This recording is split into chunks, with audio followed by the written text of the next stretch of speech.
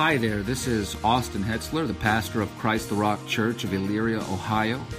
We at Christ the Rock are humbled and grateful to be a part of your sanctification today as you listen to this sermon. But at the same time, we want to encourage you to be a member of a good local church and not to allow online sermons to replace the local church, and to benefit from the life of that church and to give your spiritual gifts back to that church. Having said that, our website is www.christrockchurch.com. If you go there, you can find sermons, blogs, and other resources, as well as our location and service times. You can also listen to the sermons on Bible Thumping Wingnut, Podbean, iTunes, Google Play Music, iHeartRadio, Spotify, and Stitcher. I, along with the membership of Christ the Rock Church, pray that this sermon will be a blessing to you.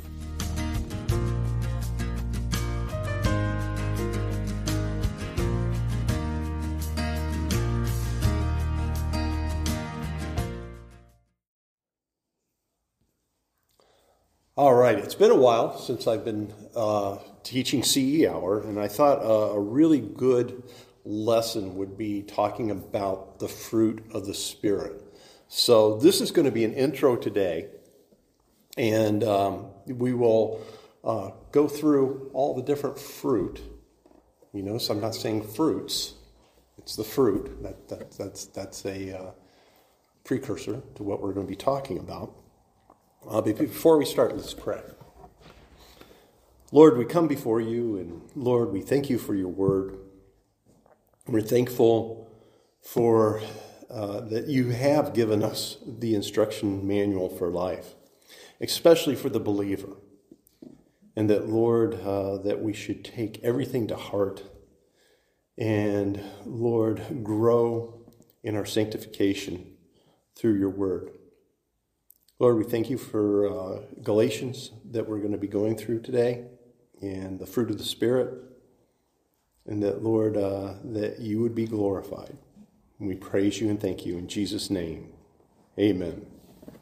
I always like to, whenever I read an area, I always like to look what the context is, right? What's in front of it, what's behind it.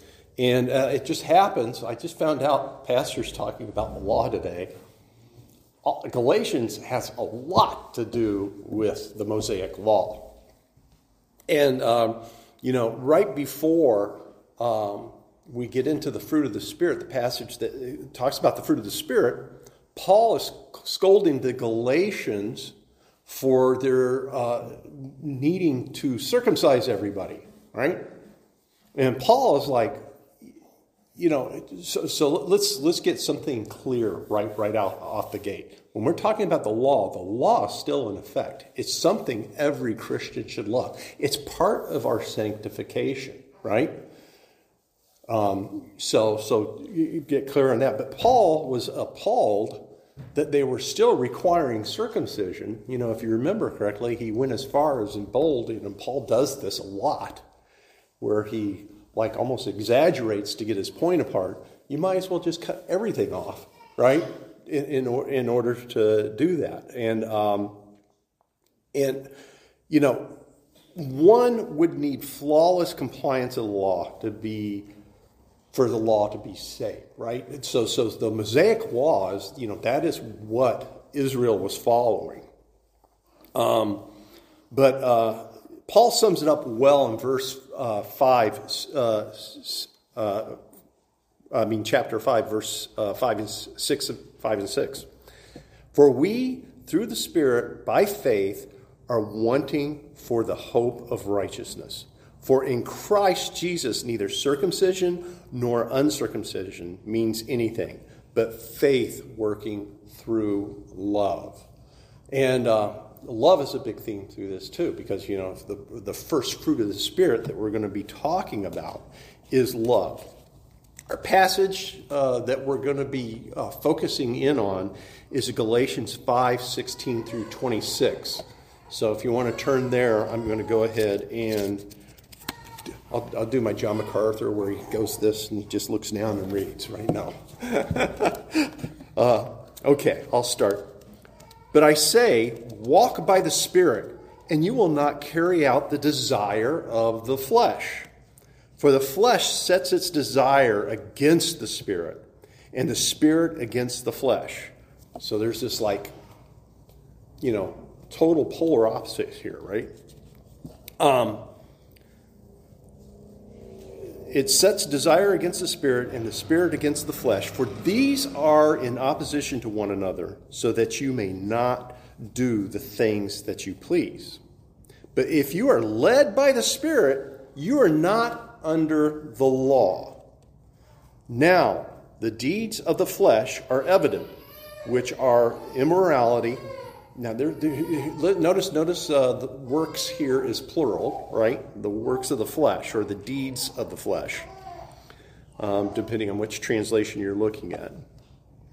It says, are immorality, impurity, sensuality, idolatry, sorcery, enmities, strife, jealousies, outbursts of anger, disputes, dissensions, factions, envying, drunkenness, carousing, and things like these, of which I forewarn you, just as I have forewarned you, that those who practice such things will not inherit the kingdom of God. I think when we look at that, our before we knew Christ, we could see a lot of our characteristics in that, right? It's a bunch of negativity coming right at you, but Paul's just calling it all out, right? And this isn't obviously an exhaustive list, but these are the deeds or the works of the flesh, which is total polar opposite of works of the Spirit. And then it says, but the fruit of the Spirit is love, joy, peace, patience, kindness, goodness, faithfulness, gentleness, and self-control. Against such things there is no law. For those who belong to Christ Jesus have crucified the flesh in its passions and desires. If we live by the Spirit, let us also walk by the Spirit. Let us not be boastful, challenging one another and envying one another. Christian freedom is not legalism. Okay? What does it mean to walk by the Spirit? What does that look like? And the answer, the apostle demonstrates it in the manifestation of the fruits of the Spirit. We will be known by our fruit, right? If they're, we're not God, so when we see people, we can't say, oh, so and so's saved or not saved. We can kind of draw conclusions by the what? The fruit, right? What are they producing? What's coming out of them, right? What are the actions that we're seeing, right? And it is a true change of heart. And you should see this, not only should people see this in you, what fruit are you seeing in yourself? Right? What fruit are you seeing in yourself? What is manifesting in your life? Are you seeing that fruit yourself? Right? And I think that's the biggest, that's one of the biggest barometers. Other than that, this is Dan Gibson thinking here. The biggest barometer to me is after you're saved, what do you want to do? You want to be around other saints. Somebody says they're saved and they don't want to go to church, they don't want to fellowship, something's wrong. I got to question that. Now, note that when Paul was describing the works of the flesh, or the deeds of the flesh, depending on your translation, that it was plural, right? So, again, this isn't an exhaustive, but it's a pretty damning text of deeds of the flesh. And like I said, we've all been there, right? We've all seen that in ourselves. And sometimes those things here's where you walk a fine line, right? We're still being sanctified. We talked about this before. We're still in our sanctification period. We still sin, right? And we still might see some of these creeping back out, but that shouldn't be the norm. Now, when Paul speaks about the fruit of the Spirit, so we just call it the deeds or the works, it's plural. The fruit of the Spirit is singular. Why is that? Why would it be singular? Believers who abide in Christ through the Holy Spirit cannot help but yield lives which the fruit of the Spirit predominates in their life. Okay? And the fruit of the Spirit is one, right? And when it talks about the fruit of the Spirit, it's all involved in one. We'll get into this more because we're going to talk about love next week. Love is obviously predominant. It's the first one listed. It is, the one that you need for the others to be there also, right? But if you notice, since it's the fruit of the Spirit, none of these are optional for the believer.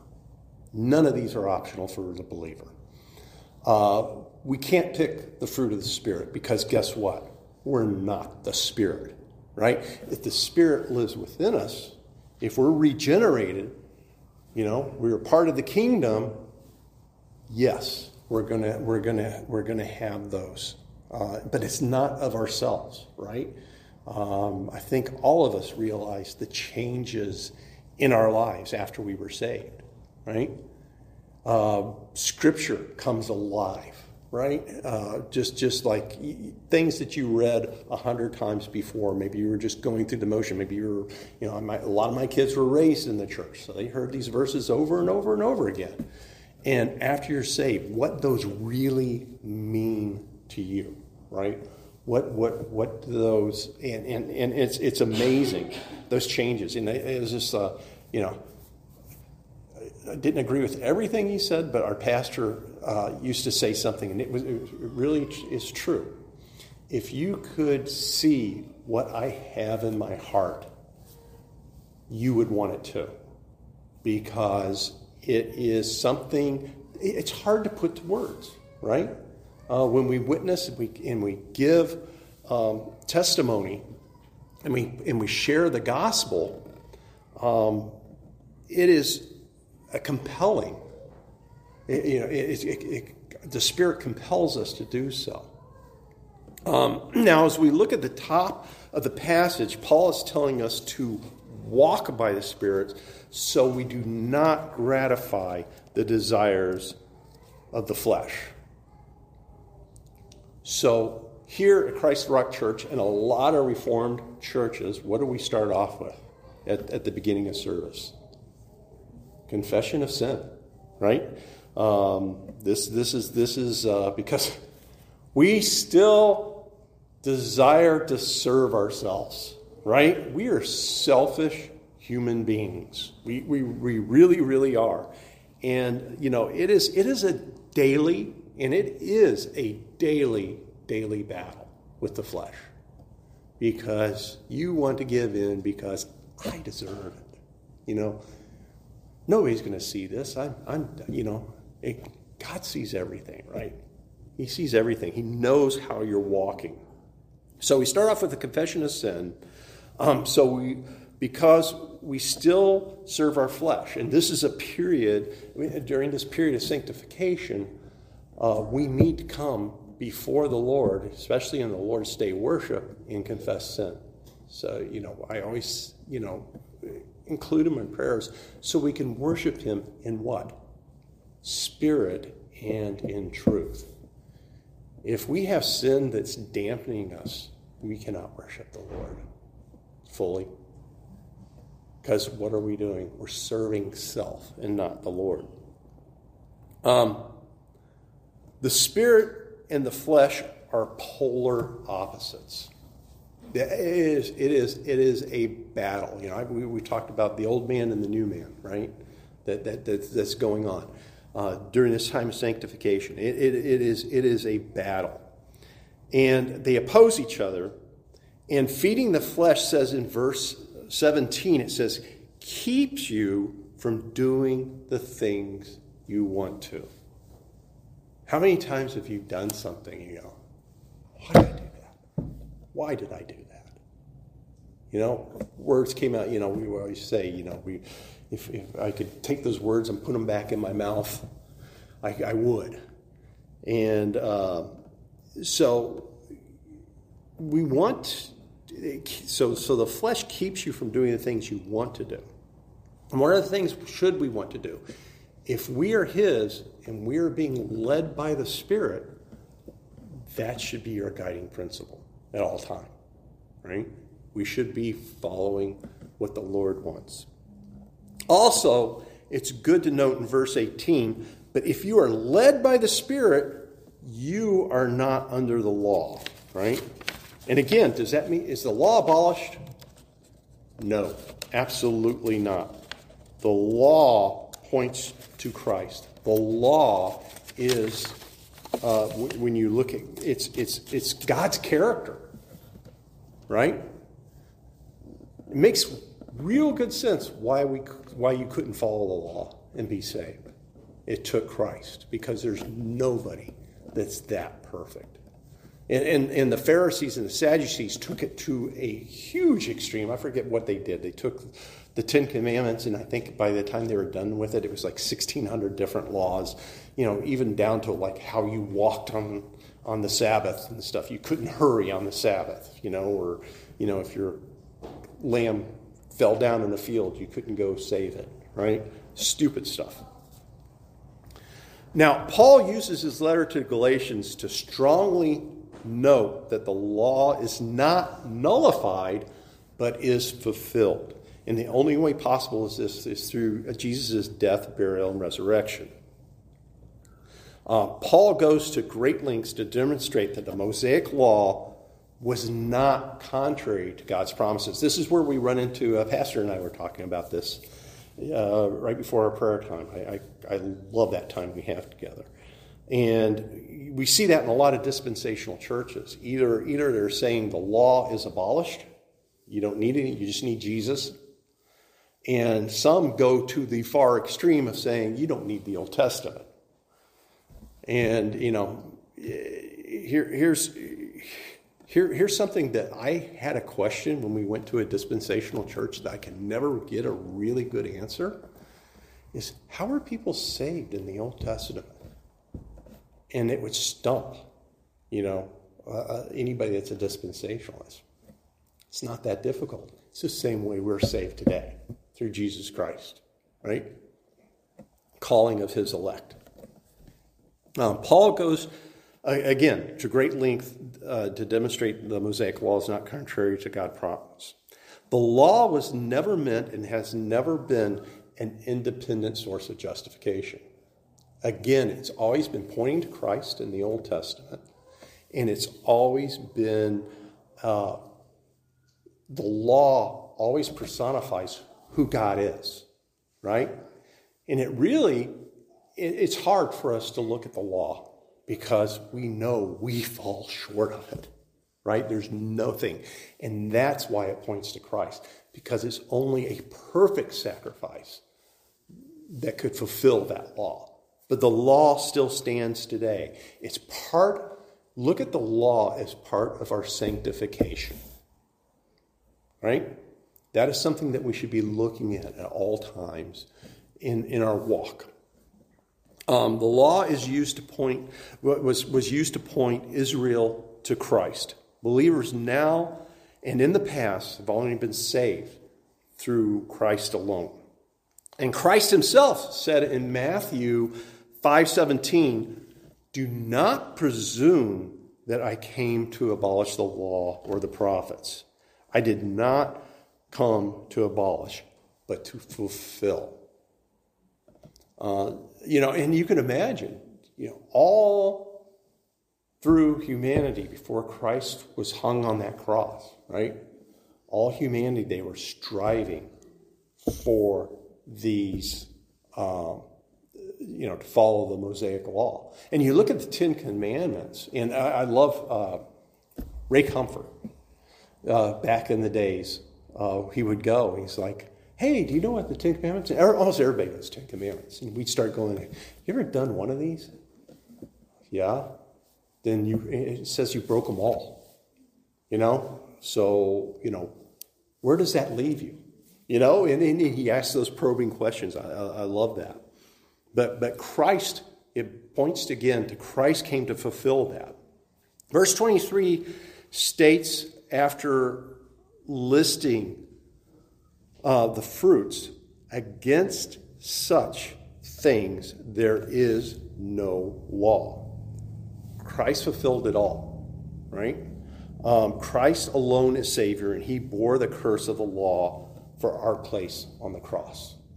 Again, he bore the curse of the law. What's the curse of the law? The curse of the law, you can't fulfill it. It's impossible for you to fulfill the law. But the law is still beautiful. The reason being is, again, it is all about who God is, his character, right? So the Christian, and that should have been one of the big things that changed in your life after salvation, whether you noticed it or not. You couldn't maybe at the time go, I was like, oh, okay, that's what this is saying. But when you think about it, the law now is a beautiful thing for the believer, right? It can only, because we know that Christ fulfilled it. Galatians were constantly remind of justification. The two final verses I thought were interesting were 25 and 26. It says, 25, if we live by the Spirit, let us also walk by the Spirit. Okay? Let us not become boastful, challenging one another, or envying one another. So if we live by the Spirit, what does that look like? It's not easy. It really isn't. In the only way, we pray, Pastor and I always pray for the faithfulness of the congregation. That's one of the lines that we go through, and we trade off praying. And how does that faithfulness come to be? You can't be a closet Christian, right? It's again, through prayer, through reading, through fellowship, being accountable to one another, right?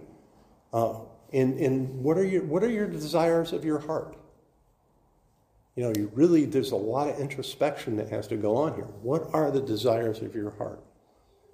There's some good things that we can want to be. Best mom in the world, the best dad in the world, right? The best employee at Acme, or the best coffee brewer. But is that what we need? No, we need to strive to serve our Lord and to walk in the Spirit. And the only way we can walk in the Spirit is if we're guided by the Spirit. And again, that is that battle, right? Wanting that desire to walk in the Spirit. It's easier said than done, folks, right? I almost venture to say it was easier for me to live in my sin before I was saved because I didn't care, right? Now that all this has been revealed to me through God's Word, it is a daily challenge. It is a daily challenge. And I'm sure it's not just for me. I'm sure it's for everybody in this room. But let's not be boastful, challenging in one another. The cross broke the grip of the law. The cross broke the grip of the law. So we should be walking in the Spirit and not in the flesh. Boastful is also translated as conceitedness, right? That is one area that I have noticed, especially in the Reformed circles, is the desire to throw out the $1 million words, right? And try to show how educated you are. That is not love. Because Paul's still talking to believers here, right? What does it say? It says, let us not become boastful, challenging one another, or envying one another. Great, you have the head knowledge. That's wonderful. Use it to edify the saints, not to beat the saints down, not to show how smart you are. I've run into this in the secular world too, in professions and stuff like that. People like to flaunt their knowledge. It doesn't edify the church, right? So I really am reserved. I saw a lot, not a lot, but some of it when we were at ShepCon. Just listening to some conversations, it seemed like people were trying to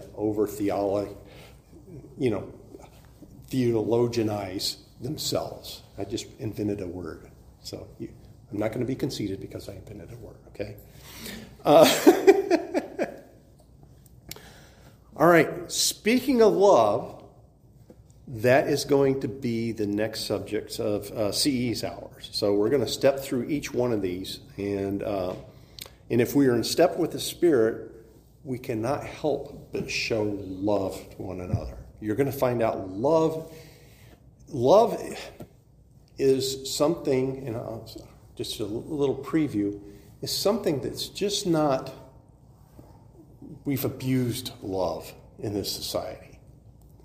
Love comes in caring, working with, trying to understand where others are at in their walk in sanctification. But love is also executed in discipline. So we're going to get into that. I am trying to, and I did a pretty good job. We're at 11:28. I'm trying to keep these to 30-minute bites so we can have a little bit of fellowship in between. Any questions or comments?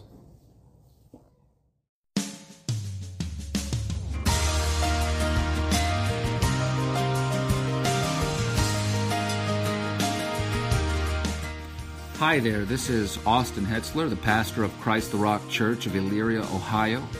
We at Christ the Rock are humbled and grateful to be a part of your sanctification today as you listen to this sermon. But at the same time, we want to encourage you to be a member of a good local church and not to allow online sermons to replace the local church, and to benefit from the life of that church and to give your spiritual gifts back to that church. Having said that, our website is www.christrockchurch.com. If you go there, you can find sermons, blogs, and other resources, as well as our location and service times. You can also listen to the sermons on Bible Thumping Wingnut, Podbean, iTunes, Google Play Music, iHeartRadio, Spotify, and Stitcher. I, along with the membership of Christ the Rock Church, pray that this sermon will be a blessing to you.